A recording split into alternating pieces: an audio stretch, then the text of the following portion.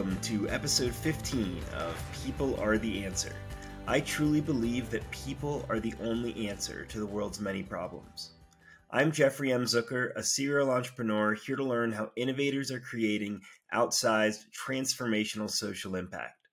Today's episode features Shin Choi, an amazing guy that has consistently beaten the odds throughout his life. He currently serves as Managing Director of Stand Together Ventures Lab and Vice President of Investments for Stand Together Foundation. Impact truly drives Shin's work in a more genuine way than we usually see in the financial industry. He's working with some of the most disruptive companies and organizations in the world and helping them scale and solve our toughest problems. Shin and I discussed the state of impact and how to measure it, the role of innovation across for and not-for-profits, and so much more. I hope you enjoy listening as much as I enjoyed having the conversation. Here is Shin Choi on People Are the Answer. Shin, it's great to see you. Thanks so much for joining People Are the Answer. Thanks for having me, Jeff. Good to see you. Happy New Year. Yeah, likewise. And, I'm just going to get us right into it. I know it's been a minute since we've connected, but we're just going to dig in. So if you could just start off by telling us where you're based and what your current role is. Sure. So I'm currently based in Washington, D.C. And unlike many who say they live in D.C. but end up living in Virginia, I actually live properly in the district. Been here for a little while with my wife and my daughter. My current role is actually twofold. I began within Stand Together to help conceptualize and build what has now become Stand Together Ventures Lab. That has become our early stage investment towards social impact, and excited to kind of get into that. And beginning middle of last year, I began working with Evan Feinberg over at Stand Together Foundation and helping to build our portfolio of disruptive social entrepreneurs, specifically operating in the community-based space, breaking cycles of poverty. So really excited to kind of build that capability further and drive change. Awesome. Well, we're going to dig into some of this further that you mentioned, and also this next question, we're going to dig deeper later, but just on the surface level, what really motivates you? There are a lot of things that I think we could land on. For me personally, it's seeing incremental progress that build up towards real lasting change. And I think that's what really motivates me. And the ability to work with amazing founders who have the passion and vision for what the future can be and says, you know what, I'm not going to let the status quo stop me. And really the ability for us to help them make progress and see what the compound efforts of that could be in any ecosystem, any issue area. Man, that is what gets me really jazzed up every day. I love it. It's exciting. It's exciting me for the rest of the conversation. Next thing I wanted to check on, I don't even know if we've discussed this before, but where did you grow up and what was it like there? Ooh, this is a complex question. I grew up in two very different societies. When I was born in Korea, raised in Seoul, lived in a really interesting family dynamic. I live with my grandfather, my mother. We can kind of get into some of that dynamics, but it was really interesting. Highly competitive in Korea for a whole host of reasons. But then I actually moved to U.S. When I was 9, right before 9, actually. That was mid 90s, and with my mother, really try to ground our roots in many ways in a new country. So a lot of my perspectives around social change, the bottom up principles I've learned more recently actually came from a lot of those life experiences. Just to put maybe a quick finer point on it, Stand Together as a whole, we address such wide range of issues, including education, poverty, immigration, and so on. And I realized at some point in my life, I've had with the failures of how the society functions in almost every issue area that we touch on. So in some ways, what felt like incredible learning opportunities for me in trying to navigate those barriers growing up helped me have an appreciation for why we do what we do and why we need so many more bottom-up solutions to help people across the country. Yeah. Well, that's definitely more unique than some of my other guests starting out in Korea and moving to the U.S. At age 9. Where did you move to initially in the U.S. and what was it like the rest of that time growing up until you went off to school? We moved around quite a bit. So we landed first at, I remember at JFK. It was August 15th.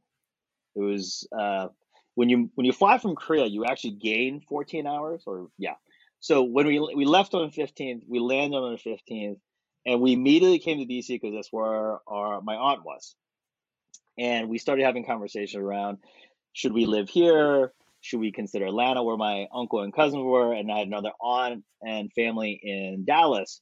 So actually, the first 9 months, my mother took me around to different parts of the country to see where would we most likely succeed in assimilating in U.S. culture. Uh, Funny enough, there was a period in time when I actually took on a name Sam. That name has not stuck. Uh, so we actually moved around quite a bit and ultimately landed right in DC, right outside. My mother decided that we wanted to take roots with my aunt and uncle here. She began working in their business in DC, which actually meant that every summer ensuing thereafter was spent from 6 a.m. to 5 p.m. every day working at a deli, learning the ins and outs of that business. But that is ultimately, I think, how we landed in DC and more or less stayed since. Yeah. Wow. So you've been a long time DC guy. You mentioned you briefly took on the name Sam, and I'd be curious to learn a little more of that. Obviously, I've met others from Asian countries that end up taking on more uh, anglicized names, if you will. And I'm curious, like, what kind of led you to do that, and why do you think it didn't stick for you when it does for others? And are you glad that it didn't stick? This might be a bit of rationalizing post fact. I think at the time we were just trying to come up with a name. We're like, hey, how people having a hard time pronouncing your name. So what is this simplest version of it? And somehow we landed on Sam. In retrospect, we should have landed on Sean versus Sam. Right. And I think Sean probably would have stuck. Um, I actually thought it was an interesting question I got from a friend of mine that I met at church, where he asked me, he goes, why don't you just keep your name? Like, why does it matter how others pronounce it? I actually said, your individual identity is important. Don't feel like you have to lose that. And part of it is what we value within the society. So he was really helpful. I think this was when I was in fourth grade, actually. Um, so that actually led me to kind of revert back and found out really wasn't as big of an issue. Yeah, that's cool that you're able to maintain sort of that piece of your background and culture where others might not be able to. I know that I and others in our network say Shin. Is that right, or is that anglicized? It would be an anglicized version. Like if it's pronounced, if I go to visit my family, they will say she hun, and they'll distinctly separate out the syllables. But it's been, I think Shin is more or less my nickname, I suppose. At the Perfect. I'll take it. um, all right. So you grew up in DC, and then where did you go to school, and what initially started your career out? so I went to UVA. I graduated in 2008, in a pretty unconventional path, and this is probably one of those points as to why I focus on these issues. In that Um, high school for me actually wasn't very engaging. I was one of the probably most disengaged students. My attendance records would indicate that. Interesting enough, I had my stepfather at the time, James, and my mom allowed me to take a different path. Hey, it seems like you're really autonomous. You want to learn at your pace. Maybe you should get your GED. And maybe if you want to go to college and find that's the path you want to take, go for it. But just seek out the path that most excite you, because right now it seems to be not working. So that actually led me to working a series of retail jobs, management, and then realized, hey, I really just want to go back and define a more planful approach, I suppose. um, so went to UVA and actually started my career thereafter in finance and mostly focused on government consulting, working in the aerospace and defense world, and then migrated to Oliver Wyman, working in the civil aerospace space. But when we had a family illness, I think this was too early 2011, my mother had a recurrence of her cancer diagnosis, and I decided to move back to DC. Coincidentally, an old colleague of mine was at the time launching a new consulting practice. Said, "Hey, why don't you come help build it?" And I think that's actually when I started figuring out I have a bit of an entrepreneurial bug. I like building stuff because until then, more or less, my hypothesis as to why I was a glutton for punishment, I going into consulting all the time, was I was a professional ADHD. Um, that experience said, well, I really like building stuff from scratch, and I made a career going into advisory board, both advising clients but also building new practices. So that was a lot of fun. But I had to make a call at some point, particularly at the transaction when Optum was acquiring advisory board. Said, hey, do I see myself advising the clients that I've worked with so far, knowing that we're owned by a health insurance firm, and I just wasn't personally comfortable with that. It was a type of work that um, really transcended industry bounds, and I was worried that it's going to put me in a position where conflict of interest could arise. So I actually went back to Oliver Wyman and had a great time working with the health and life science team in reimagining the roles of different healthcare institutions, such as insurance companies and hospitals. But I didn't really feel fulfilled. Because we're doing great work and we were aiming to improve healthcare, but we weren't making the material changes that dramatically impacted access or affordability or even way healthcare is even paid for, that we have largely agreed isn't working well. So this was 2018, actually. I remember flying back from Chicago. We had hosted an event with some of the most innovative healthcare leaders to talk about where the sectors could go, and had come across this posting on LinkedIn about the Stand Together innovation ecosystem. And I hadn't known anything about Stand Together. What is this innovation ecosystem? I couldn't understand it fully. But as I read about the org, my interest was piqued about their principles, how they engage, and it really resonated with me. So I said, you know what? I'll take a flyer. I sent some messages, and one conversation led to another. I came to realize through those conversations, my gosh, all these issues when the high school didn't work because of public school, when the immigration process is overly arduous to keep both good and others out, we're really doing disservice. When we think about foreign policy implication of what it means for political dynamics in Korea and so on, I was like, man, this is where I got to be. And by the way, they're going to allow me to potentially build something from scratch. I was like, sign me up. Yeah, awesome. I love that story of when people like really get a spark in their work. And for those people listening that don't necessarily know anything or aren't familiar with Stand Together, maybe you could give a little background. Yeah.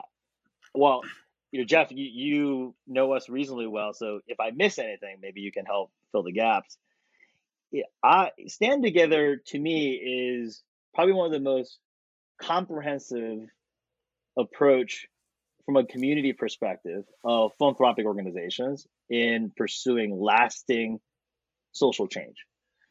We have from Stand Together a view that in order to drive change, we need to move specific institutions to play their proper role, whether it be government, communities, business, and academia. And we have organizations that are engaging with each pillars of that society to help drive those roles to be more aligned and also to remove the barriers that get in the way of people from flourishing. A great example is criminal justice reform, where we're working on end to end, whether it be laws in the books, how law enforcement engages with community, how due process is afforded, how individuals even access their social connections throughout all of this process, not to mention the in-prison environment that we hope will drive more restorative outcomes versus punitive outcomes we see, and full circle back to how do we support individuals when they're re-entering society. And our community of philanthropic organizations addressing policy barriers, that laws that criminalize behaviors or social gaps, to due process rights and technology innovation that is able to provide that at scale, and re-entry work, whether it be policy, working across collaborations of community-based orgs, and even providing those community-based orgs with different in kind technology tools to drive collaboration, such as RiseKit, it allows us to take a really deep and comprehensive approach towards change. And I would say that's what Stand Together is, and frankly, what makes us incredibly unique in society. Yeah. Stand Together is incredibly unique, and I love that the aspect of it being a community of various organizations.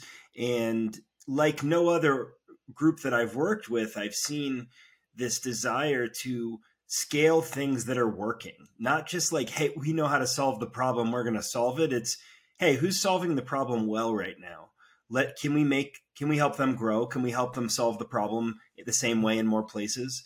And that was very refreshing to me. You know, I feel like so many organizations are just like, we know how to solve it, listen to us type of thing. And you know, I really like this approach.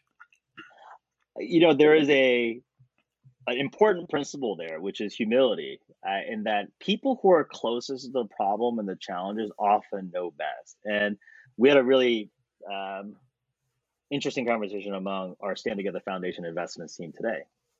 It was a salient question, so if you afford me a quick second, I'll share. But the question came about, how do we develop conviction around an organization and what they do, why they do it, and how is it clearly a better alternative to other organizations we could partner with?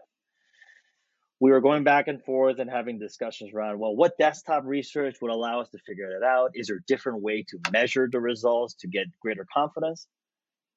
And I think there was a eureka moment when one of our colleagues said, my goodness, we've built a community of social entrepreneurs. We've talked to over 3,000. We have brought over 200 actively in our community where we continue to support them on an ongoing basis.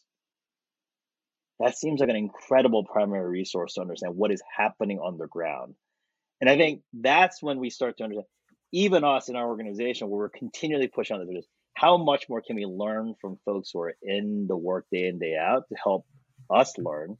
And then therefore we can come along to support their growth, as opposed to, I think what you're pointing out, and I fully agree with, is us coming with, oh, we think it ought to happen this way, and let us fund you in that image.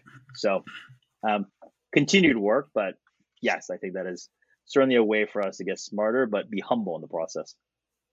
Yeah, that's a really good perspective. And so, you know, you mentioned you got kind of drawn in initially seeing a posting and then really digging in and kind of seeing what a great opportunity it was. And so tell me about it from there. You know, now you're with partially Stand Together Foundation, you're doing Stand Together Ventures Labs as well. And so I'm curious how it's sort of morphed to where it is today. You know, on the Ventures Lab, we're continuing on that journey. So we launched, well, I joined in March. We formally launched with our initial investment July of that year.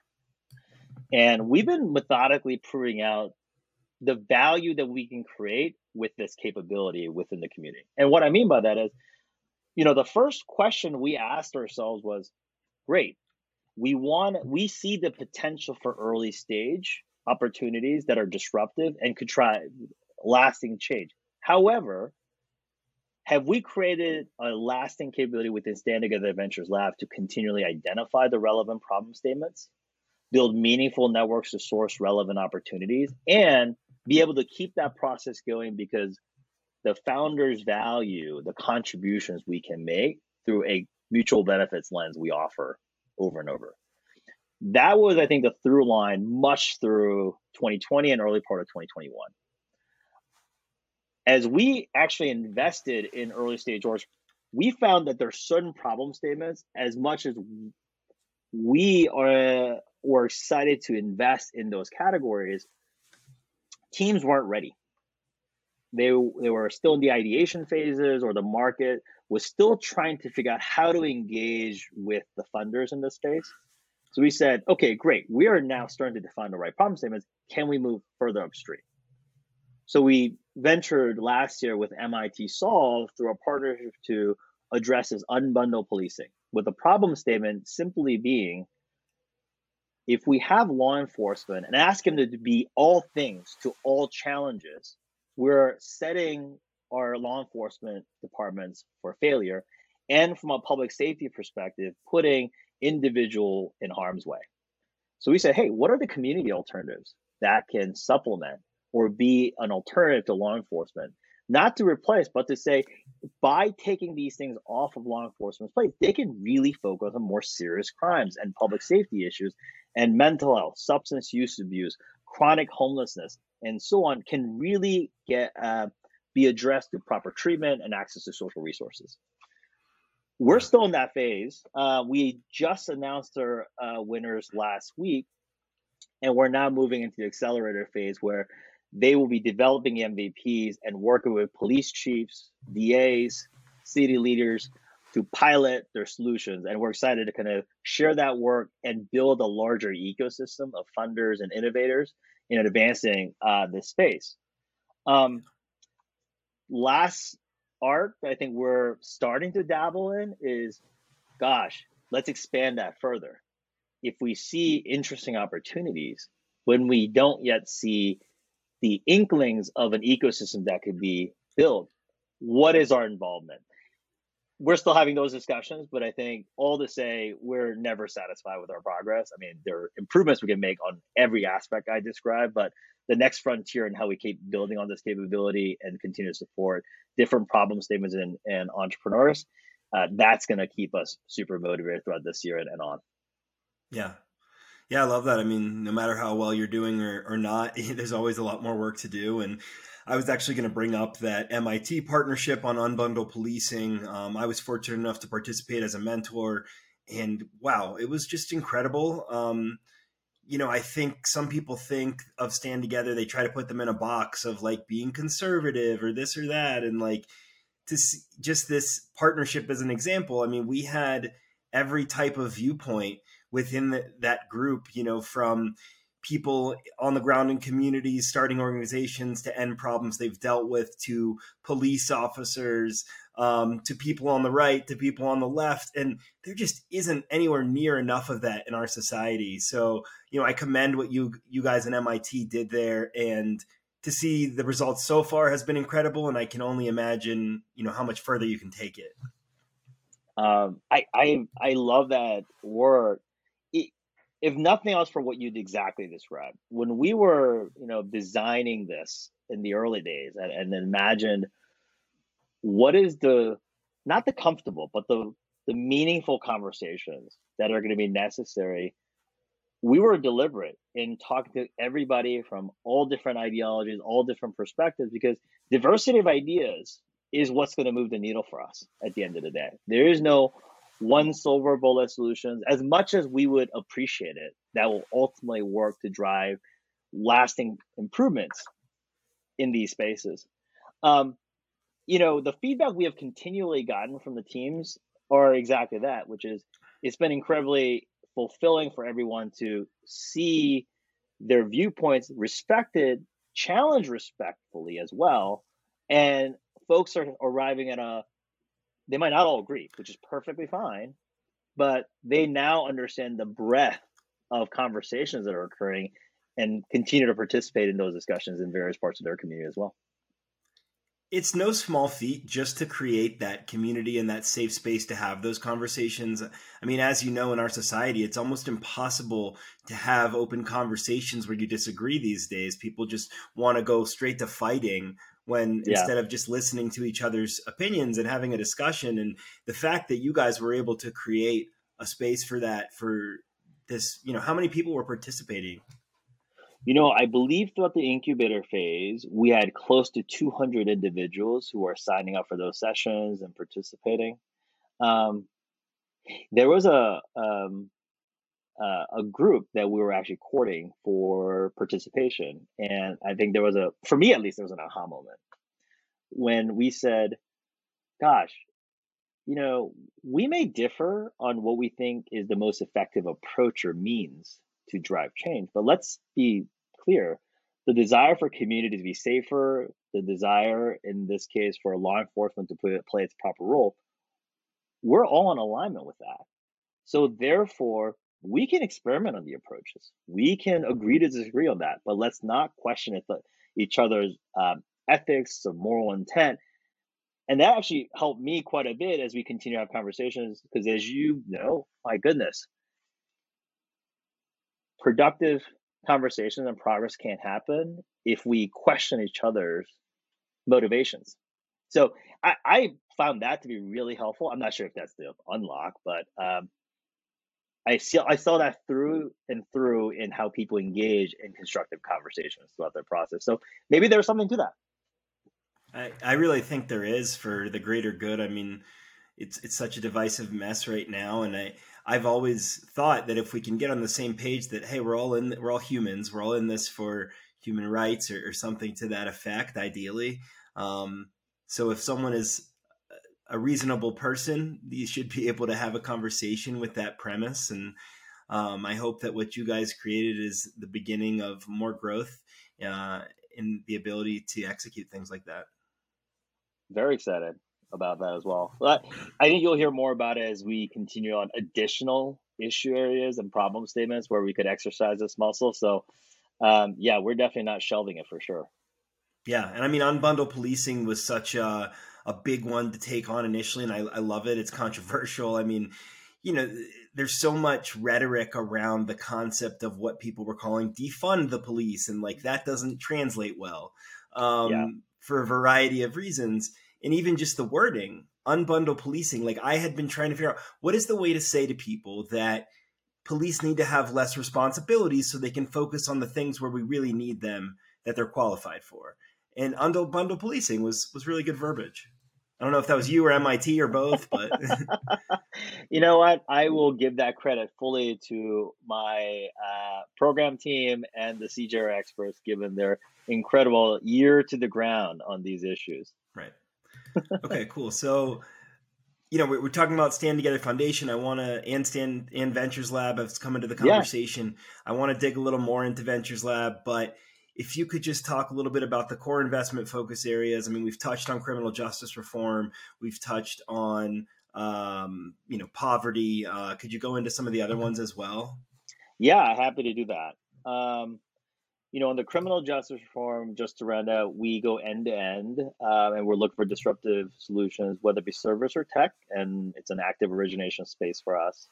The next one that we're also really big on is economic progress.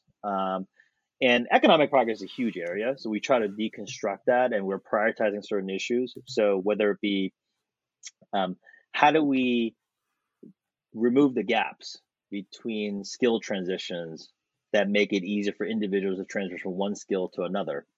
Um, Portability of benefits so that people have greater latitude to be able to choose the work and pathways that they find really exciting. Alternative ways to finance, build, construct that ultimately lower the housing is a new area for us that we're starting to explore more and more.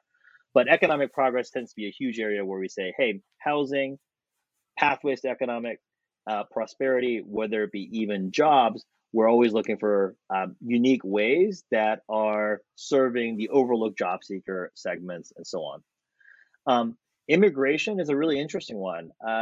We've been focusing a lot on legal tech. Maybe TurboTax is the right analogy to start from, which is we assume the process is incredibly burdensome. Can we start to lessen that? If we start to think about, man, that doesn't solve it all, but what is the next digitized service version of it, and so on and so forth, that continue to make the process more approachable and also affordable. In the education space, this is one that I'm really passionate about. And also an Yeah, I mean, area you talked where, about how you weren't necessarily such an engaged student. And I think a conversation that we've had and we've had in Stand Together circles is that everyone learns differently, and education needs to be more tailored to the individual. And we have more tools than we've ever had to do that. And yet we're stuck in this way of teaching that has been around for generations.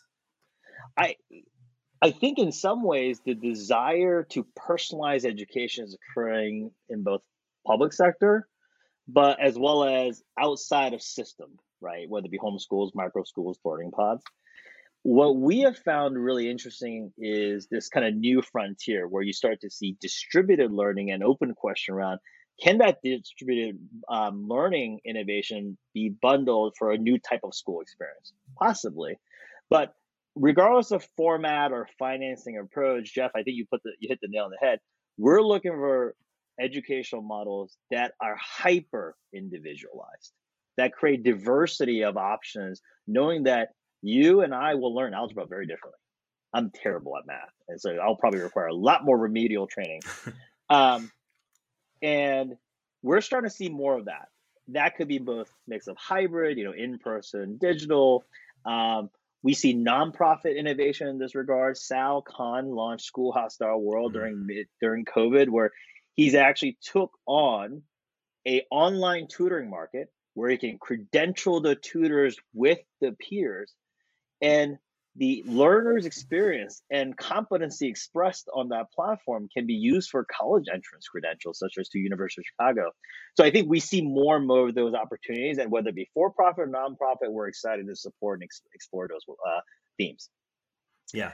Yeah, that's really exciting. I mean, you mentioned Sal Khan, Khan Academy. I mean, he's an absolutely incredible social impact entrepreneur. I've had the fortune of hearing him speak and not speaking directly with him. I imagine you have, but he's such a great example of how we can make education work for more people. I'll just put a teaser for you and others that are listening. There will be more things that we're working with him that continue to innovate. So keep a lookout for Awesome. announcements. Um, I believe the next one worth covering is probably healthcare. Yeah. Healthcare is top of agenda, has been for a long time, whether it be access, affordability, quality, and so on. But when you distill it, what we want is people to be healthy and not to be bankrupted in the process, Yeah. and also be limited in what we can or can't do. Our investment themes in that space is continuing to evolve, but one that we're also humble about. There are a lot of investors and impact oriented folks who have been continually pushing for lower cost care delivery, or trying to change how insurances can offer different ways to help healthcare trajectory. We think we're uniquely positioned in a few different ways.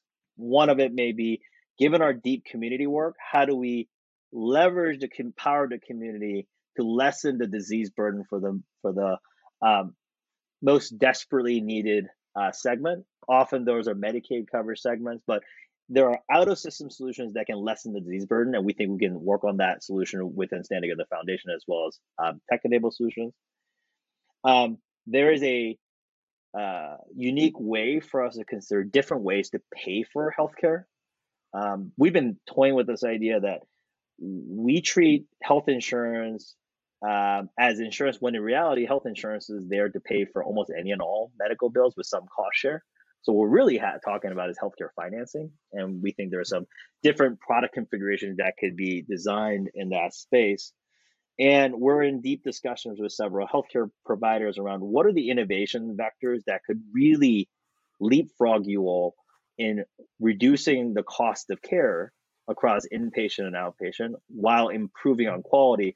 So that's a big media exploration we're doing, not only with ourselves, but healthcare providers and others that are in the space that are, of course, smarter than we are at the granular level. Yeah. Yeah, I mean, what I'm realizing as we're going through the topics is we could probably do an episode on each topic. And I'm sure the listeners will hear that too. So I'll try not to get too granular in my questions on each initially. We'll dig into some, but so we talked a little bit quickly about healthcare, and we talked about immigration and other things. But, one of the things I know is on the list is free speech and peace. And, people could see that as vague or as, aspects of it conflicting. So I'm curious kind of where the mindset is at around that. Interesting. Maybe it's worthwhile aligning on, or maybe sharing where our macro point of view is around free speech. Our perspective in the landscape is we're not as divided as a country as though we may feel currently. There are certainly issues we just disagree on, and I'm not discounting that one bit. But we have far more in common when we cut across issues. So if we start from that view that we are a lot more alike, we share a lot of the values, then the question becomes, where is the pluralism breaking down for us, right? And I think our comprehensive approach to community is actually where we start to approach it, because it's not a tech solution, it's not a community solution, it's everything. So maybe I'll give you some spotlights of that. from Stand Together Foundation's work, we believe in order to have a shared understanding that we're more similar, we can actually get to a point we can have productive conversations, require conversations. And there are certain groups across the country that are able to convene and actually break down these mental barriers. And this is a budding area where we really want to build an ecosystem of these partners because they're incredibly local. You need the trust of local leaders and community stakeholders. So there's something we can be supporting each of these orgs and having these challenging but necessary conversations. There are policy implications in terms of how we think about role of tech in speech and so on that our team has continued to think about so that we protect the right for individuals to express their perspectives. At the same time, we're able to allow for productive conversations to occur across a variety of mediums. And from an innovation within tech perspective, we're actually thinking of that investment theme right now. So much of the conversation and how we may formulate an opinion has changed in the last 10 plus years. So it is trying to figure out where in that individual kind of formulation of his or her opinion and understanding of the social space, could we change differently? So interesting enough, we so far, the community-based bets and investments to drive conversations, we believe is the most impactful. And we want to learn from that to see how do we take that at scale. But I tend to focus really on protecting free speech and promoting pluralism as kind of our overarching theme in that space. Yeah, that's the way to go. And I think we'll be better off for it. And kind of, what you were saying took me back to what I believe we both heard Todd Rose saying once about how social media, like 80% of the content's coming from like 10 or 20% of the users. And I've cited this on a podcast before. But it's that loud minority has sort of an extra microphone these days. Exactly. And I kind of go back to my personal network, right? I have friends from all walks of life, as I'm sure you do, and many of the listeners. And we probably often take the tone and goes, oh, well, my friends who may have different views, well, they're not as radical. They're not as extreme. They are different. Right. I actually don't view it that way. I actually think a lot of our friends and our experiences probably are the norm. Extremes are extremes and often the minority. And it has a pretty significant anchoring effect for a variety of reasons. Social scientists are much adept at explaining that than I will, but it's good to sometimes just step back and goes, if we believe this to be true for entire society, what that means is, except my friends, everybody else is, off the rails. Right. That can't be true. Yeah. Yeah, I think that's the way people need to start looking at it. And the last topic I don't think we covered that you guys focus on, foreign policy and trade. On the innovation front, foreign policy has been a less active space. A lot of our work there is to ensure our interest from a foreign policy perspective is focused on realism and restraint. With that said, we know as the country starts to draw back from active confrontations abroad, we're now starting to see influx of servicemen men and women who need to come back into society. And we're finding that over and over, whether it be due to trauma, whether it be gaps in services, or any number of factors, we're not meeting our obligation to our servicemen and women.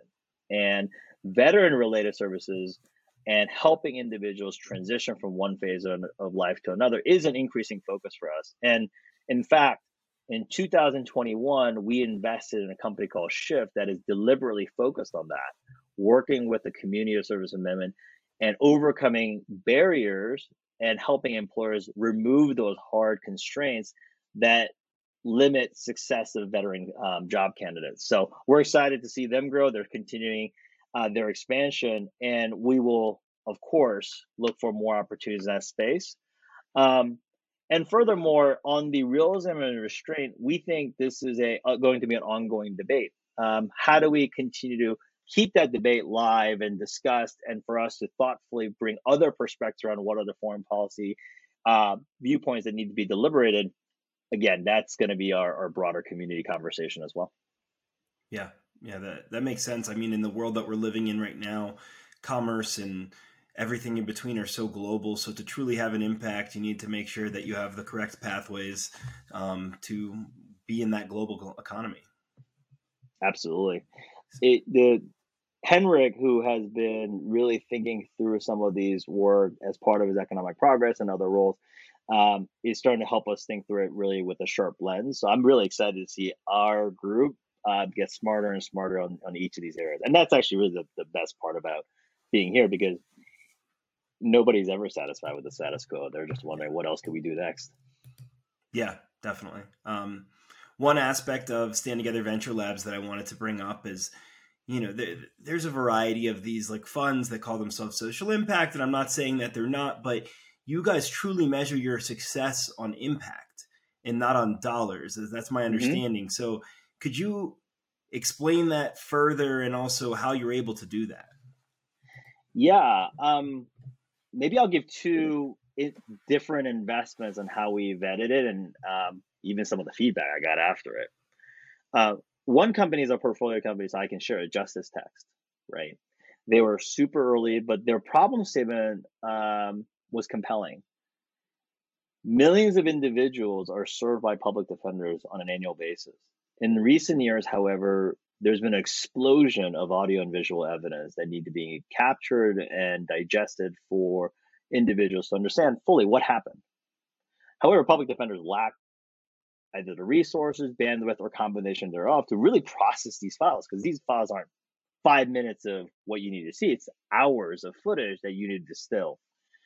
Well, Devshi and Leslie, who came from University of Chicago out of their computer science program, saw this gap and said, "Hey, we're going to build a public defender specific tool that purely focused on what they need from evidence review, submission, and supporting in their work to provide due process protection." We were compelled by that because by many measures, some might say, "Hey, I don't think the market size is that big. There are only 1,000 public defenders." Well, how are they going to tackle the private offices and so on? But we looked at the data and realized, gosh, there are nearly 6 million people who are served by 1,000 public defender offices. And of course, no different from many markets, it's concentrated in some of the largest offices. So if they can actually go after the 20, 30% of the largest public defender offices, you effectively can serve 80% of the 6 million group, which is interesting. Commercial growth that is contrary to how I think about it, because we can actually get great impact by working with a small set of customers. Now, I say that because that's how we underwrote the investment from an impact, because that's what we care about. We separately do hold strong optimism that the team will be able to break into the private practitioner market because of the incredibly attractive price point they geared for public defenders who are often more budget constrained than private law firms. So we're excited for that potential in that regard. But I'm not sure if it would have fit the traditional investment criteria, even if an organization may have been impact oriented. Um, and to your, maybe contrary to that, there was a moment we passed on this investment. I might have shared this with you, Jeff, before. I can't say the name of the company, but they had approached us between Series C and Series D. They were a healthcare group, and they were doing some amazing things in reversing a particular chronic disease that has been nearly impossible. But they had proven data, and they were just rapidly scaling. And they came to us and said, "Hey, we really think you can help us expand, understand the policy environment, and so on." And we had the ability to invest on preferred terms. They subsequently actually raised at $1.2 billion, and we could have participated at 500 million. The simple feedback I got from my investment committee was this: very cool that they're able to grow. Sounds like they didn't need our capital to achieve impact. Um, we would much rather miss out on those opportunities than have missed out on Justice Text. Period. End all. Um, It's a great perspective. it's a having worked with numerous client organizations in a variety of industry, few really articulate clear principles, and even fewer live by them. I think Stand Together is unequivocally a very, very minority few that state and live by day in, day out. And that I share oftentimes is incredibly refreshing. And I feel like as Yeah. though I don't have to apologize for tough decisions we have to make because those are our principles. Yeah. I mean, I've always been really impressed with how the principles are always showing. And it's, oftentimes people put a list on a piece of paper and they kind of forget about it, move on. But I've really appreciated about everyone I've worked with at Stand Together that, they're always representing the principles of the organization. Um, and I think you raised a really interesting question. For us, when we formulated it, we started with a vision and point of view. What does success mean? And we explicitly pulled out financial exit scenarios or valuation lift or returns and so on out of our equation. We view it to understand, gosh, how likely is it to sustain its current path of scale and growth? And it is a factor, but it is not the thing that we make the decision around. It's good to know that it is likely to have good runway. Um, and more importantly, we had structured the investment dollars right now to, use our C3 to be recycled. So any earnings we get are recycled back into the philanthropic organization to continue its mission. So we've been over and over. So therefore, let's use philanthropic dollars to make the investment. But if returns accrue, let's put it back into the philanthropic organization because ultimately our goal for this capital isn't absolute returns. It is impact first. And if there's residual earnings, we'll make good uses of that when it comes time. And how do you guys measure impact per se? I know that's been a struggle for some organizations. Obviously, it gets even harder when you are taking the finances into account, but when you guys are doing that less so, can you talk a little more about measuring impact? Yeah. Maybe I'll build on justice tax and I'll offer another example. Justice tax, our view on impact is that access and usage of the solution is key to ensure that defendants have access to this tool.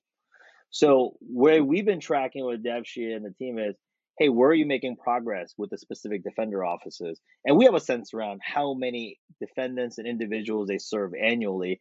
And right now, our goal is to understand sheer growth to make sure that the solution reaches the people most desperate in need.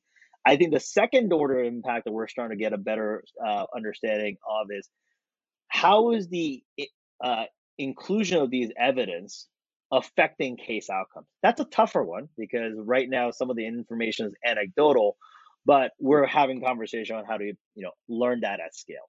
For example, um, I will give an alternative example in the Be Great Assemble. You met Courtney in several of our events, and for those listening, Courtney is the CEO of Assemble to Be Great. It is an edutainment platform that launched last year in 2021. And they have brought leading voices in the Black and Brown communities to talk about their professional experiences, their journey, what they've learned, and what are the paths that they individually took to help them get there. It's a little bit like masterclass rather than focusing on technical skills of any one individual that made him or her famous. This is more about the journey and the difficulty overcoming those barriers as well as the learnings.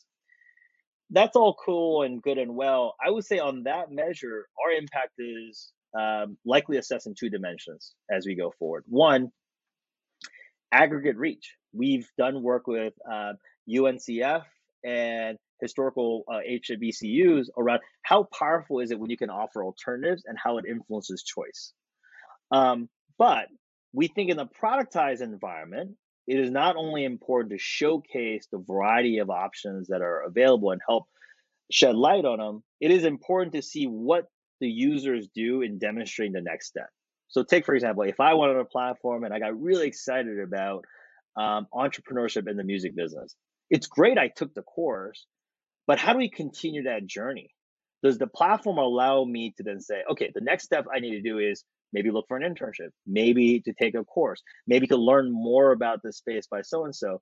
So actually, our work with Courtney is continue to build out this library of amazing entrepreneurs and stories to tell, but then work with our educational partners to say, what's the next step? How do we offer that uh, continuation of their learning journey?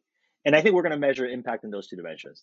How are we exposing individuals to greater set of opportunities that he or she may not have been aware of?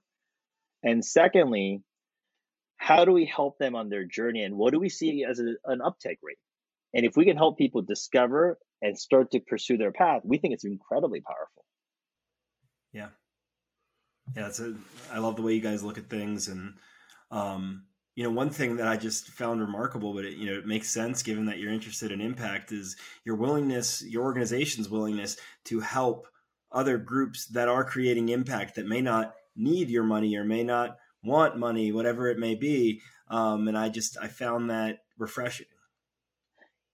I know people ask me that all the time. They said, "You want to help, but you don't. But you're not on our cap table, right?" Um, uh, I think we operate from the view, because again we're impact oriented. I It doesn't matter if we're the ones, Stand Together Ventures Lab is the one who invested, or if we had the right relationship, got connected the right founder, he or she went out to the world and developed a solution. Our win is to ensure that the market and society benefits from innovation in these spaces, not necessarily that society benefits from innovation that we created. So we're very much about helping everybody in each of these issue ecosystems, I suppose, thrive. And if I can Yeah. help with or without investment, just for those listening, feel free to reach out. Yeah, I mean, that's real and genuine. And I know maybe there's some people listening that are like, no, no way. Like, why? But it's important to know that, I've seen it firsthand. It happens. And Stand Together truly wants to create positive impact and make the world a better place. And if, those listening, if there's certain things you don't agree on with them, that's okay. They work with anyone to do things that they believe in. Is that I forget the exact terminology that's used. We unite with anyone to do right. Yeah, unite with anyone to do right. I like that, and I think it's effective. Absolutely. And I would say this, we're not, no organization is infallible. Just Of because course. we hold point of views, that means we are open to change those views, point of views, as information comes through. So I would say, if you disagree with us or if you want to have a chat, let's have a productive conversation. You may change our mind, and we're completely open to being challenged at any time. Yeah, yeah, that's a valuable aspect of the organization, is just open-mindedness. There aren't enough open-minded organizations out there, so I can appreciate that. You've talked about a couple of examples of portfolio companies like Shift and Justice Text. On the criminal justice side, one that I've also been helping out is RiseKit, and I'm a big fan of theirs, so I wanted to kind of work them into the conversation here. Yeah, I mean, they're an amazing team.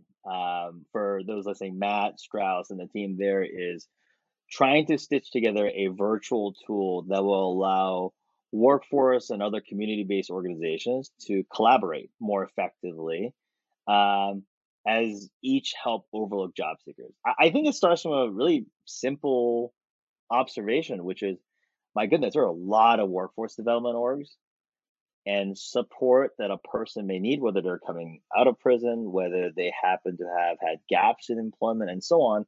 Um, and we're not thinking about the individual. We're worried about the work groups, the work development groups, and so on, but not really thinking about, well, how would he or she want to navigate through this? Are these the right solutions? Are they meeting the needs? How does the next person realize where he or she needs to go? Right. So it's a simple idea, tough to pull off. I mean, they are working to break down legacy norms and behaviors with nonprofit organizations, community foundations, employers, and so on. So it is not without what I would say long work ahead, but I think that's why we're involved. We want to be the patient capital. We want to come along with expertise we have in the community-based organizations to help, and we want to offer expertise through our learnings to date in supporting these organizations. So um, it's one of those opportunities where it's different. We think there's a huge potential in the growth as they continue to serve this group, maybe even start to take risk around what a true pay for performance in this space look like, and bring the what workforce development groups would say demand side, more on the employers, and the supply side, the skill side and the candidate facing, closer in collaboration. So interesting thesis, Jeff. I love where they're working at. They're working super hard. They have moved from Chicago now into Memphis. They're having conversation in Dallas. They're exploring ways to continue their work in Denver and so on. So really excited to see how they're going to take off in 2022. Yeah, likewise. Love the work that they're doing. Appreciate, that I met them through the network that you guys provide. And, are there any other portfolio companies that you're excited about that you think are worth highlighting for the listeners? I love all of our portfolio companies. They're all super exciting. How much time do we have? Right. Probably not enough. I would make just a overarching statement, which is every one of our founders are so not only passionate about the issue, but understand what it's going to take to operationalize a sustainable business. And I say that because I think passion is amazing, but at least if we're going to make for-profit investments, we think long-term sustainability is of equal importance. And having folks who are passionate about that, want to engage with the community, want to get access to experts who can help think through that, has been really exciting. And it was a hypothesis that by offering this, that founders would partake, that they would engage. And seeing it prove out, I love all our founders. So I think in the future, what I would love to maybe even showcase would be how our founders are actually working together on new vectors of product development or innovation we haven't yet even conceived. And that just tickles the heck out of me. Yeah. And like the network of founders that you're building that have the passion to change the world is a valuable resource. That's right. And I always learn every time they talk. Yeah. So, one question that comes to mind as we're talking about valuing impact above all else, where do the profits go from STV Lab? We have it structured so that all of the organizations, essentially 501c3, that have contributed to those investment dollars, we, of course, keep track of it because LLC membership and so on, we'll be redistributing it back to those philanthropic entities as liquidity events or exits allow for us to return the funds. And that way, those 501c3 orgs may choose to reinvest as continuation of work within Stand Together Ventures Labs and seeking more opportunities like that. It could be repurposed for various grants, whether it be to academic institutions or community-based orgs. But we'll make those decisions when we're fortunate to be able to essentially generate earnings. But that's the mechanism we're envisioning at the moment. Yeah, I mean, I think it's important to highlight that, like, the potential profits down the road are going back into positive social impact. So, I mean, there's a lot of similar types of entities where that's not the case, and that can cause some conflict. But I mean, you gotta love that aspect of this. Yeah, and we actually deliberated that exact question. And would we raise LP funds, set expectation of double and triple bottom line? And I think our point of view then and our point of view that remains steadfast now is let's not try to optimize on multiple goals. Focus exclusively on impact and don't create the structures and operations that distract us. Yeah, I mean, it's something I've been thinking about a lot lately. And, we have a mutual friend, Mark Johnson, I was having this conversation with recently. Incentives are so misaligned in general in so many industries and the economy as a whole. One aspect of that is that started the conversation was private prisons and how they need to be, if they're going to exist, they need to be incentivized to get people out of jail and reduce recidivism and things like that. And right now they're incentivized for actually having people in jail, and it's ridiculous. And so he and I were just, very high level discussing how do you change incentive models across the economy, and it's a big task. Man, I will give you a hypothesis at best, and I'm not even sure if I can even say this in this podcast because I'm speaking on Stand Together. So if I get my hand slapped later, we'll find out. Well, we can cut it if we need to. I think the incentives problem is interesting. Um, I am wrestling with this question on the healthcare side, right? You have similar third party payer problem. Not I would say third party similar problem, but I would say misalignment of incentives just manifested differently. So in healthcare for a long time, we try to realign incentives by keeping insurance providers, et cetera, more or less in their space, but saying you should do business differently. That's the simplest way to put it. Instead of just building your business based on volume, maybe you should pay based on outcomes, right? Similar logic could apply in prisons, which is, hey, maybe there's a way to incentivize through those means. In the long run of it, I actually believe in order for market to see what the possibilities are, there has to be a bold actor who's stepping up to take on that risk differently.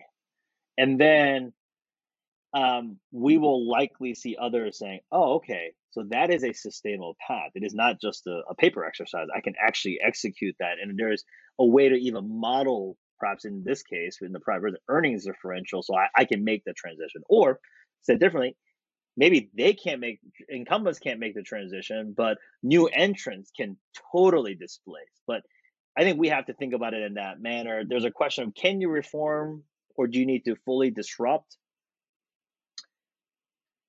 It depends, but I think I favor the disruption side, but that's just the type of risk tolerance I think I have.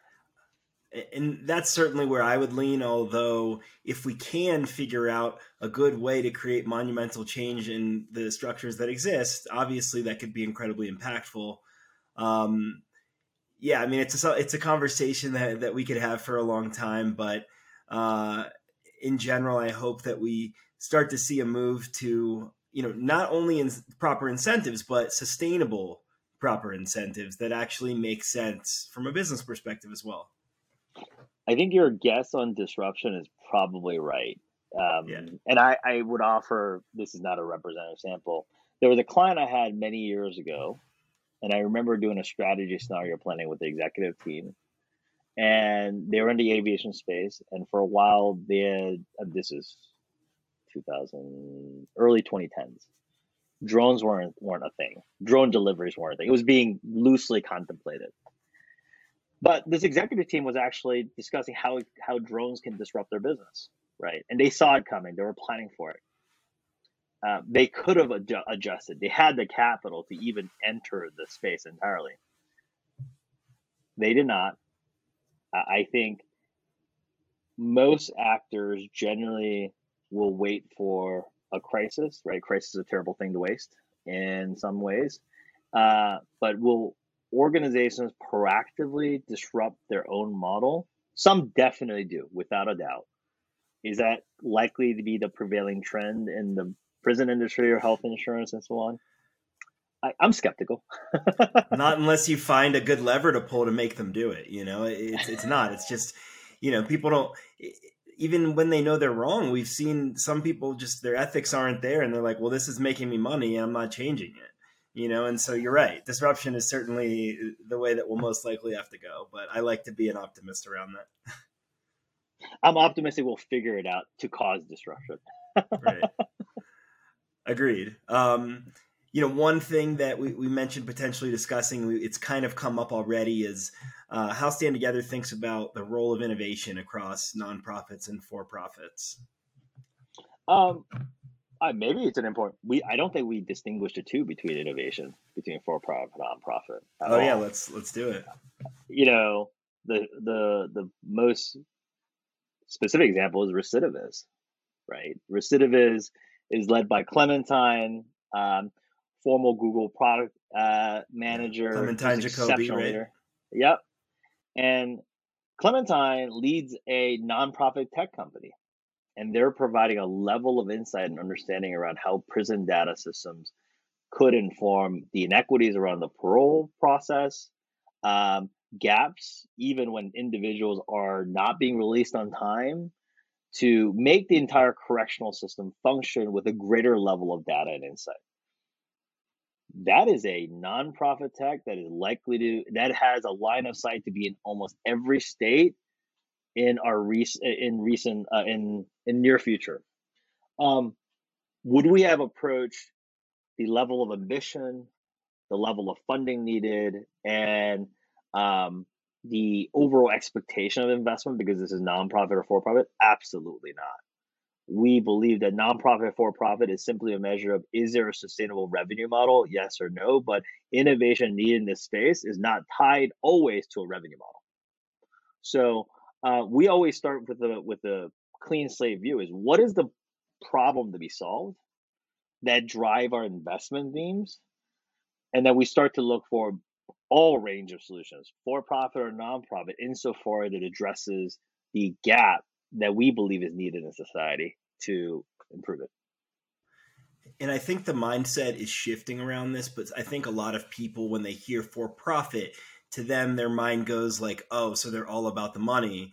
And I think people are starting to realize there is truly such a thing as profit for purpose. And I think maybe some people don't believe that. They think, oh, well, profit's going to rule then. But it's something I truly believe in. I certainly work on some for-profit organizations that I hope are going to fuel some of my efforts to create positive social impact if they're not doing them themselves. So maybe speak a little bit more to how impactful for-profit entities can be. Obviously, you don't have to sell me on it, but just to share. um, I actually think the skepticism is well fueled by observable data points out there, and let me just share that a little Yeah, bit, which is that's fair. there are certain organizations and businesses that have leveraged social impact more as a tagline as opposed to core elements of their product design and service strategy. And I'm not going to go names, but I will simply say when we look for impact that is able to both define when we deliver the solution, the impact it will have on an individual's life, and we can compare both the efficacy and the cost profile for that solution to reach and compare with market alternatives. It's very clear both why this is driven for impact, and secondly, if one unit of impact, i.e. how it serves that person, equals to 1 unit of economics in terms of how they might be able to generate revenue, to me that's perfect, because we have a product and a solution that is designed for impact, that is monetizing each service delivery. And our entire goal is to scale that business to serve more people. And if that happens to be tied with unit economics of that product, whether it's paid by a third party or that individual, I actually would question the underlying premise that for profit and impact can't go, and that actually they're mutually exclusive consideration. So we tend to look for that, Jeff, where both the product design is inherently social impact oriented, and then we look for the profit motives or the revenue model separate from that. Say, is this an attractive alternative to existing market norms? And we often believe that is also necessary for the type of market adoption, because in the for-profit space, people choose to partake in these solutions, and it has to be both desirable from what it does in filling a particular gap, and importantly, affordability. Yeah. Yeah. That's a great way to put it. And I think that hopefully if anyone is skeptical about it, they'll start paying attention to some of these entities that aren't just using social impact as a tagline and are truly making a difference. And for me, I mean, if you can create a sustainable business model for the impact you're trying to create, how much better is that than having to basically beg for money every year? So It is a question that we also get, and I'll throw out a third scenario, Jeff, that we haven't talked about, but I think it's squarely in our kind of investment sightlines, but many might discount. There are certain businesses that are not high growth businesses. It's just not. They're more steady, kind of linear, kind of similar to a mature market. But those businesses can actually have huge impact in the communities they operate. So just because we're looking at often early stage, but doesn't mean early stage and high growth. Insofar as it is high impact in terms of how it can, the way it could serve the problem space. So that's kind of a third dimension because we've been getting a lot of questions about whether we are just a venture fund. We're not. We're actually a fund that invests in any and all solutions, often early stage, insofar as there's 100x potential for social impact returns. So when we keep going back to that definition, people are like, oh, interesting. You do a lot of venturing, but you're not exclusively a venturing fund. You could do debt, you could invest in real estate, you could invest in a whole host of things insofar as it achieves a 100x social impact goal. And that's really liberating. And it is a different way to engage potential partners in the markets. So, do you have a story of when you really saw how your work could affect change? Maybe some kind of epiphany moment that was like, wow, like I can really create some impact. There are probably several moments, but let me give you one at each point of the journey. First one is I was skeptical about the underlying premise when we started Venture Lab. Just completely honestly, it just venturing was not a natural inclination for me. I mean, it is one that I was familiar with. I dabbled in other ways, but not where I was super entrenched. And I was skeptical around, could it really pay off? And that's how I viewed the progress of recidivists as they were entering the COVID stages. It actually took off like a rocket fuel because they had better data than almost any other public health officials or Department of Correctional officials around potential COVID impact on our population. They're able to model it, give feedback, work with each UOC. And I started to see their impact on number of days and years they've been able to stave off of individuals in prison. The number of parole officers that are starting to engage around it, what I would say differences in decision making that leads to inequitable outcomes, and what that meant to people on the other side of that parole conversation and so on. And I was like, oh, this is real. We're having impact even a year in at scale. So this is completely feasible. And I left myself open to be wrong every single time, right? RiseKit comes, and then, we had a discussion about RiseKit, and we continue on their pursuit of expansion. And they always have, every team has challenges. But when they start saying, oh man, we're seeing candidate success, we're helping to overcome barriers, we're continuing to productize it, but let me show you the individual testimonials. This is what can be achieved at scale if we're successful in our mission. West 10th, they are bringing in female entrepreneurs who have been displaced at an absurd rate during COVID compared to men, and many have actually gone into the home business space. And when we see these businesses thrive on West 10th, do well in evolving their product, collaborate with other home-based entrepreneurs in their market, start to build more B2B relationships, even realtors, law firms, and so on. And we're helping to facilitate that thinking, or in some ways helping to lend our network and see those connections come alive. And more importantly, see our network of partners say, wow, I find this credible. I want to engage. I want to support these organizations. It starts to show we're not just doing it ourselves. We as a community are doing it, and the odds, we're burning on the odds of failure. And I love that. And I'm still, going to every one of these check-in conversations with our portfolio companies with, oh man, is this the day that the shoe is going to drop about some major challenge they are going to have that we haven't discussed, and it's going to put our entire view of what we do to question? We haven't had that yet. And I think what they do, how they do it, their passion for it, and really their ability to be laser focused on people they want to serve and keep moving on those margins. That is what ultimately gives me continued confidence. And what I would ultimately say as well, type of indications that it seems to be we're making incremental progress in the right direction. It's definitely clear that your work's impactful. And I think seeing those sort of steps to that place, seeing the direct impact for individuals, I mean, it's incredible what some of this work does for one life. And then it's amazing to think of the number of lives that can be impacted. So I mean, congratulations on that thus far, and I know there's a lot more of that to come. I Congratulations are certainly in the order, but for our founders, I think all I've done, if anything, is come along and try not to be a distraction to their progress and try to add fuel to the fire at the right time. But it is super fun to be their cheerleader and supporter throughout all this and their respective journeys. Is there an experience from your childhood that showed you the importance of giving back, regardless of which side of it you were on? Ooh, that's man, that really takes me back. So I grew up in a Catholic church. Well, actually, I grew up in a lot of churches, but um, my uh, my grandmother on my mother's side started a Presbyterian church.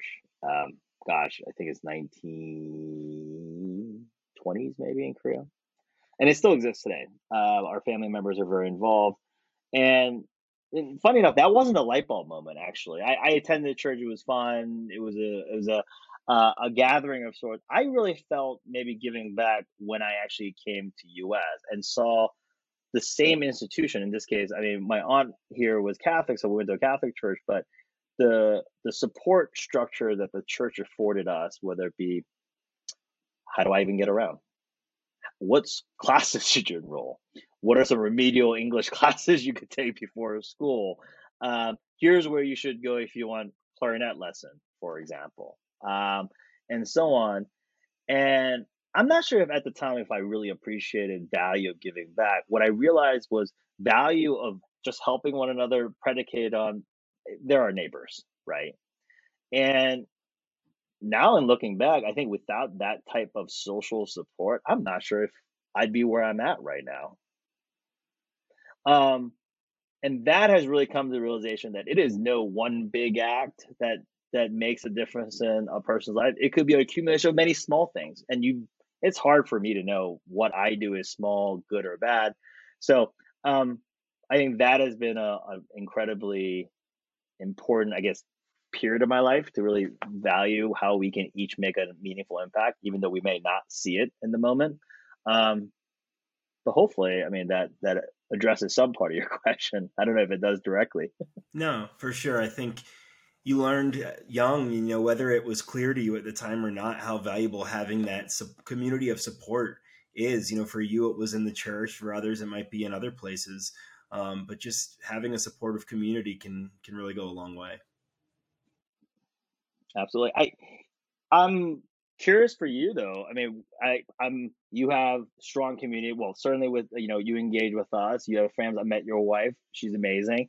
Um, how have you come to kind of build your community of networks and friends and support?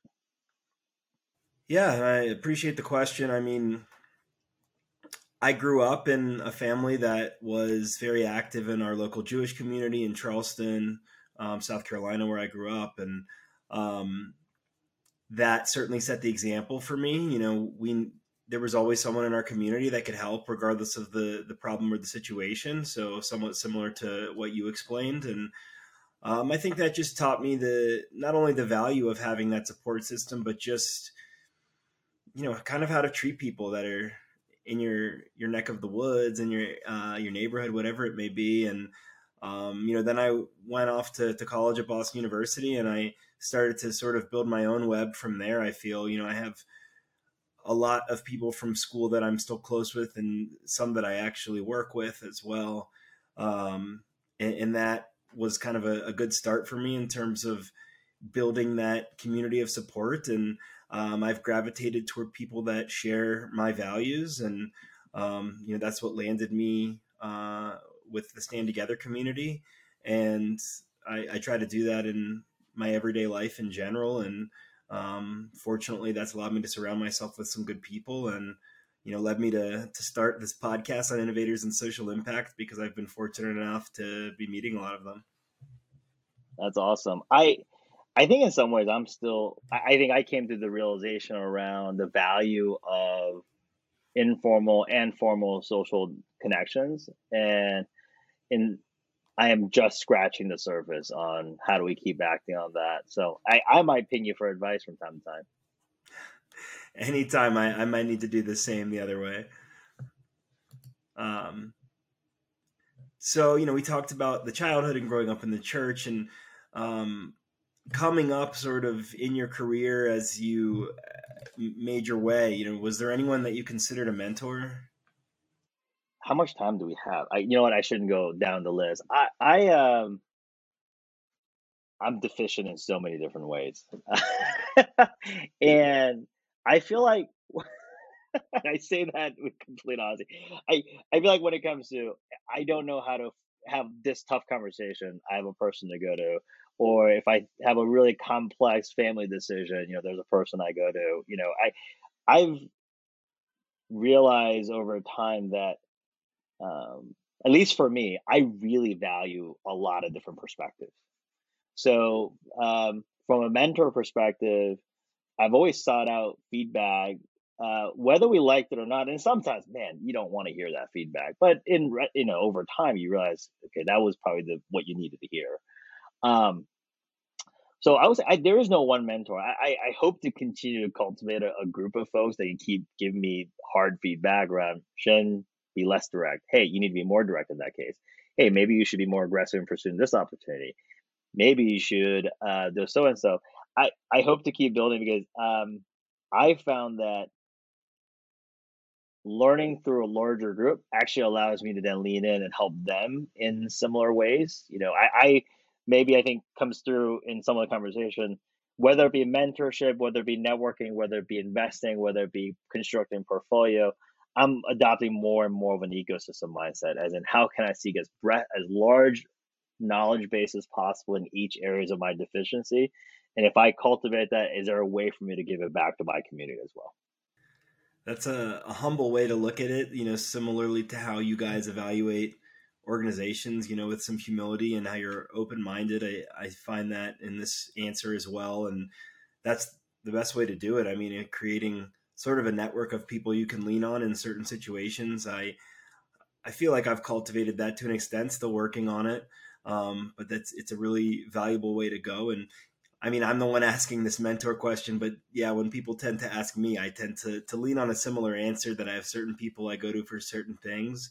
Maybe there's a couple of top level, um, but I really appreciate that perspective.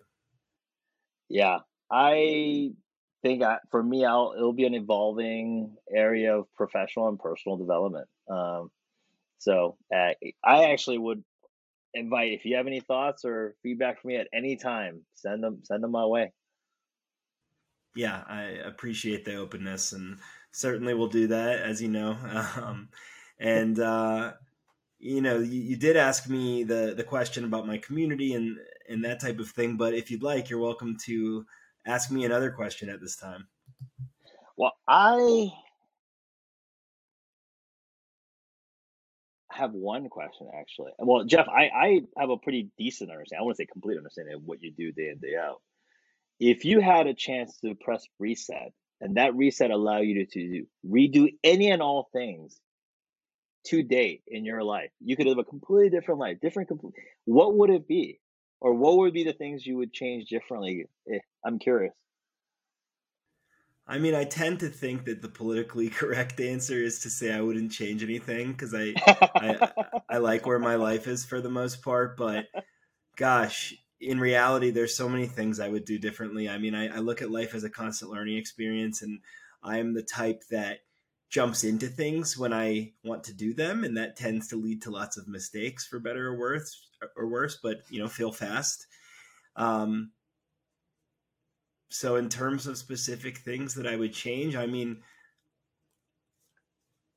having the knowledge I have now, I would go about everything differently. I had a restaurant for a couple years in Chicago, and hindsight definitely would change how we operated. I mean, everyone loved our food and our staff. There were some underlying circumstances that led to our closure, but man, if I could go back, I would change that 100 ways. And I think about that a lot. And having been in the cannabis industry for 7 years and seen the roller coaster that it's been, obviously hindsight would lead me to making some different decisions.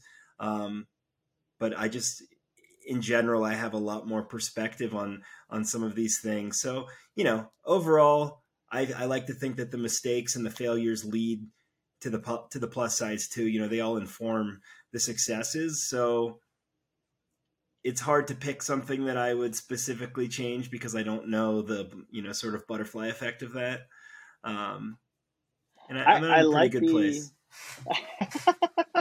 I agree. I mean, I like the idea. I contemplate, as you already kind of mentioned, I was like, I wonder what it would be like if you get to live an entire life, press mulligan, and redo it. Yeah. Would it go in a different direction as planned, or would all the unforeseen circumstances still lead to a different set of outcomes? Anyways, that's more esoteric conversation, but yes. There's a lot of film content that sort of tries to answer that question. I really enjoy that type of stuff, whether it's time travel or like messing with people, messing with the way you think and Yeah. this various contents. I think it's, people shows that aren't necessarily very specific impact, themes, I think can change the way you think even, and that's enough to make them impactful. So obviously I'm someone that's very passionate about film, but those are some of the things that get me thinking about this. Oh man, now I'm gonna be stuck on this, all the permutation issues that come up. But anyway, Yeah, it's why I love really good like time travel and space shows, but why yeah, I'm not sure that I want to produce them because I can't imagine being happy with the continuity and I think I realize that every time I try to understand or formulate my understanding of how timelines work, and I realize I lack the intellectual horsepower to be producing anything in remotely close to that realm. well, you have a lot of intellectual horsepower, so it must be very few and far between as in terms of I who don't can know. execute. I don't know about that. Very cool. All right, so you asked me about what I would change, and this question's in a similar vein. I've been asking Yeah. every guest, if you could snap your fingers and fix one thing in the world, what would it be, and how do you think that change would reverberate? I can only change one thing. One thing that you think ideally would create a domino effect, and Is this one of those things where I can like wish for world peace and call it a day? I'm guessing not. I mean, you can give as easy as of an answer as you'd like. I mean, when I'm talking to someone that works very specifically in a specific field, for instance, Yeah. drug policy reform, they're like, "Oh, well, I would just fix all the drug laws or whatever," and they're like, "This is how it would reverberate." I'm like, "All right, well, that's the easy answer. Give me something more interesting." I will perhaps give you something a little more meta. We've been having some really interesting conversation about this. So I'll, as often, try to keep my wind up really short. Um, there's been, at least in my personal observation, as advancements in technology, the name of the game isn't to standardize, it is actually to personalize every facet of our digital and real life experience, whether it's shopping, whether it's navigation, almost every facet. That's the name of the game. Um, and we're not seeing that type of innovation occur, or I guess that lens being applied to other parts of our segment. We see some of it in healthcare, but not as express as we would like. Same thing in education and so on. Um, so I kind of step back and say, hey, why? The thing that I would love to change is for the leaders and decision makers to think about all of our challenges and evolving innovation prompt. We're never going to have a silver bullet, I think, on any really complex social issues, because one solution, to your point earlier, could create a reverberation that is unintended consequences, right? The only constant we know is things are always going to change. So therefore, I think we as society would be adapting to that change with an innovation as a lens. So I think what that means then goes, we as society should think about these problem statements as not, hey, we need to solve the symptom, but what is the ongoing underlying challenges we hope to address? Um, so I would say it would be the frame by which individuals and key decision makers look in the space, which is to say, I'm not looking for the silver bullet. I'm looking for the evolution that allows us to make it more individualized, bring the solution right to the individual, as opposed to, I think this is it. If we get this right, we're done with this issue area. And that type of language and mindset, I think, sets us up to seek convenient solutions that often do not deliver, as opposed to get us in the mindset of, this is all hard work. It's all hands on deck, and we need to keep iterating through this. And it is through that progress we'll see continued improvements.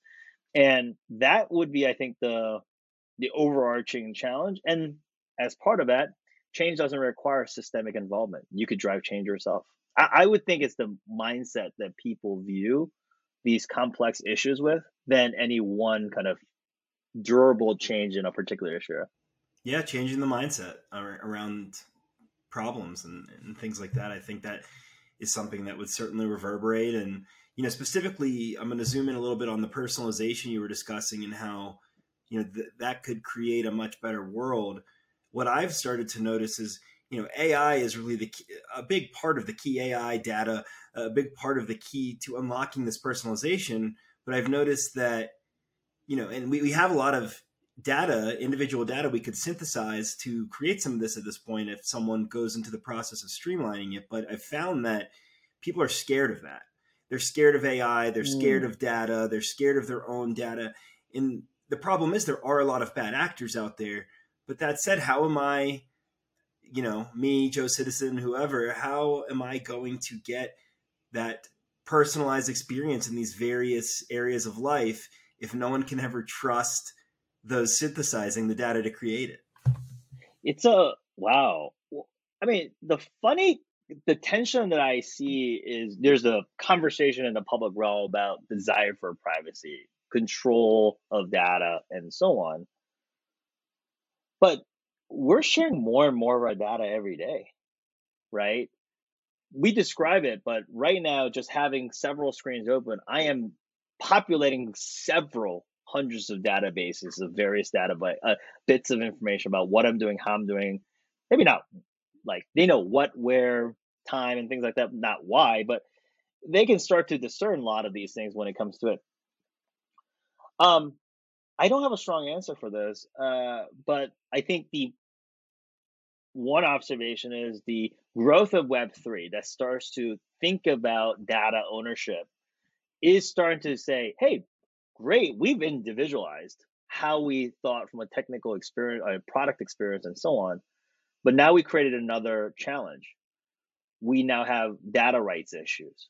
People are starting to become more concerned. Does that create another opportunity for us to continue to drive towards bringing solutions closer, more tailored to us, and also address it? So I actually think what we see is a market starting to fill that gap in order to overcome those barriers. I would also add that the academic conversations around data rights, ethics, and so on is incredibly informative.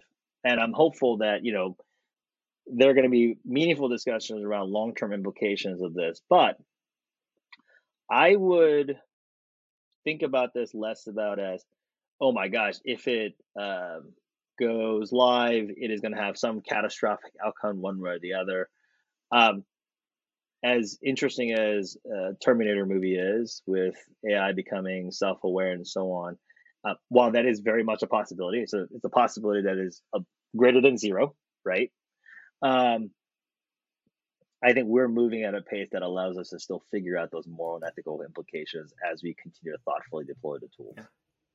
Yeah, I agree. And I like that you mentioned Web3 in that. I mean, the blockchain is such a crucial part of making this work properly. I mean, and I've talked to entrepreneurs out there that are looking to solve some of these issues around personalization, around synthesizing all the data and points we have around healthcare and things like that. And, it's going to take that type of technology to make it in a place where not only it works and people trust it, but where security is much less of a concern than it's been lately. I am excited, cautiously optimistic about the progress and trajectory we're on. But it is undeniable where the trend line is. Continued creation of data points, continued integration of data points for greater insight, often done in specific industry verticals with products that are tailored in that environment, whether it be health and e-commerce and so on. And there have been attempts, and there will likely be more attempts in the future to break down cross-industry silos, where you could imagine one day a person being able to curate all of their digital footprint across every environment potentially, and have ownership rights and controls. So it may address some of those issues in the very near future. It's a world I hope to live in. And, I really appreciate all the time that you've spent here with me. I hope that the listeners are as invigorated as I've been, having our conversation. It's always really exciting when we get into a deep conversation. I think it's a fun dynamic in how we both think. And, excited to continue the conversation. And I'm hoping many people are wondering, what's the best way for them to support you and your impact? It's thoughtful engagement, simply put. Whether you have an idea about the space, whether you have a new venture you think could be really transformative, whether you know somebody that we should talk to, or, Jeff, we talked about it, you just disagree with us. That engagement will be incredibly fulfilling for me personally and for the continuation of our work. I will say underpinning all this is humility and intellectual curiosity. And if you want to engage in any of those dimensions to help us, eat our humble pie by helping us shed a light on an area that we don't know, cool with that. If you have great ideas and want to launch something even and want to talk to us, reach out and let's have a discussion. Awesome. Well, I'll be sure to include all the relevant links, and thanks so much for the time. Love the work that you guys are doing. Really excited to see how things evolve for you and the organization, and we will be in touch soon, I'm very sure. Thanks, Jeff, and hopefully your future participants can help bring back up the average. Yeah. Yeah, no, I'm sure no one wants to be the one to come right after you. All right. Thanks, Jeff. Excited. Right, have a good one. Continue. Bye. Thanks for listening to this episode of People Are the Answer. To find out more, go to peoplearetheanswer.com.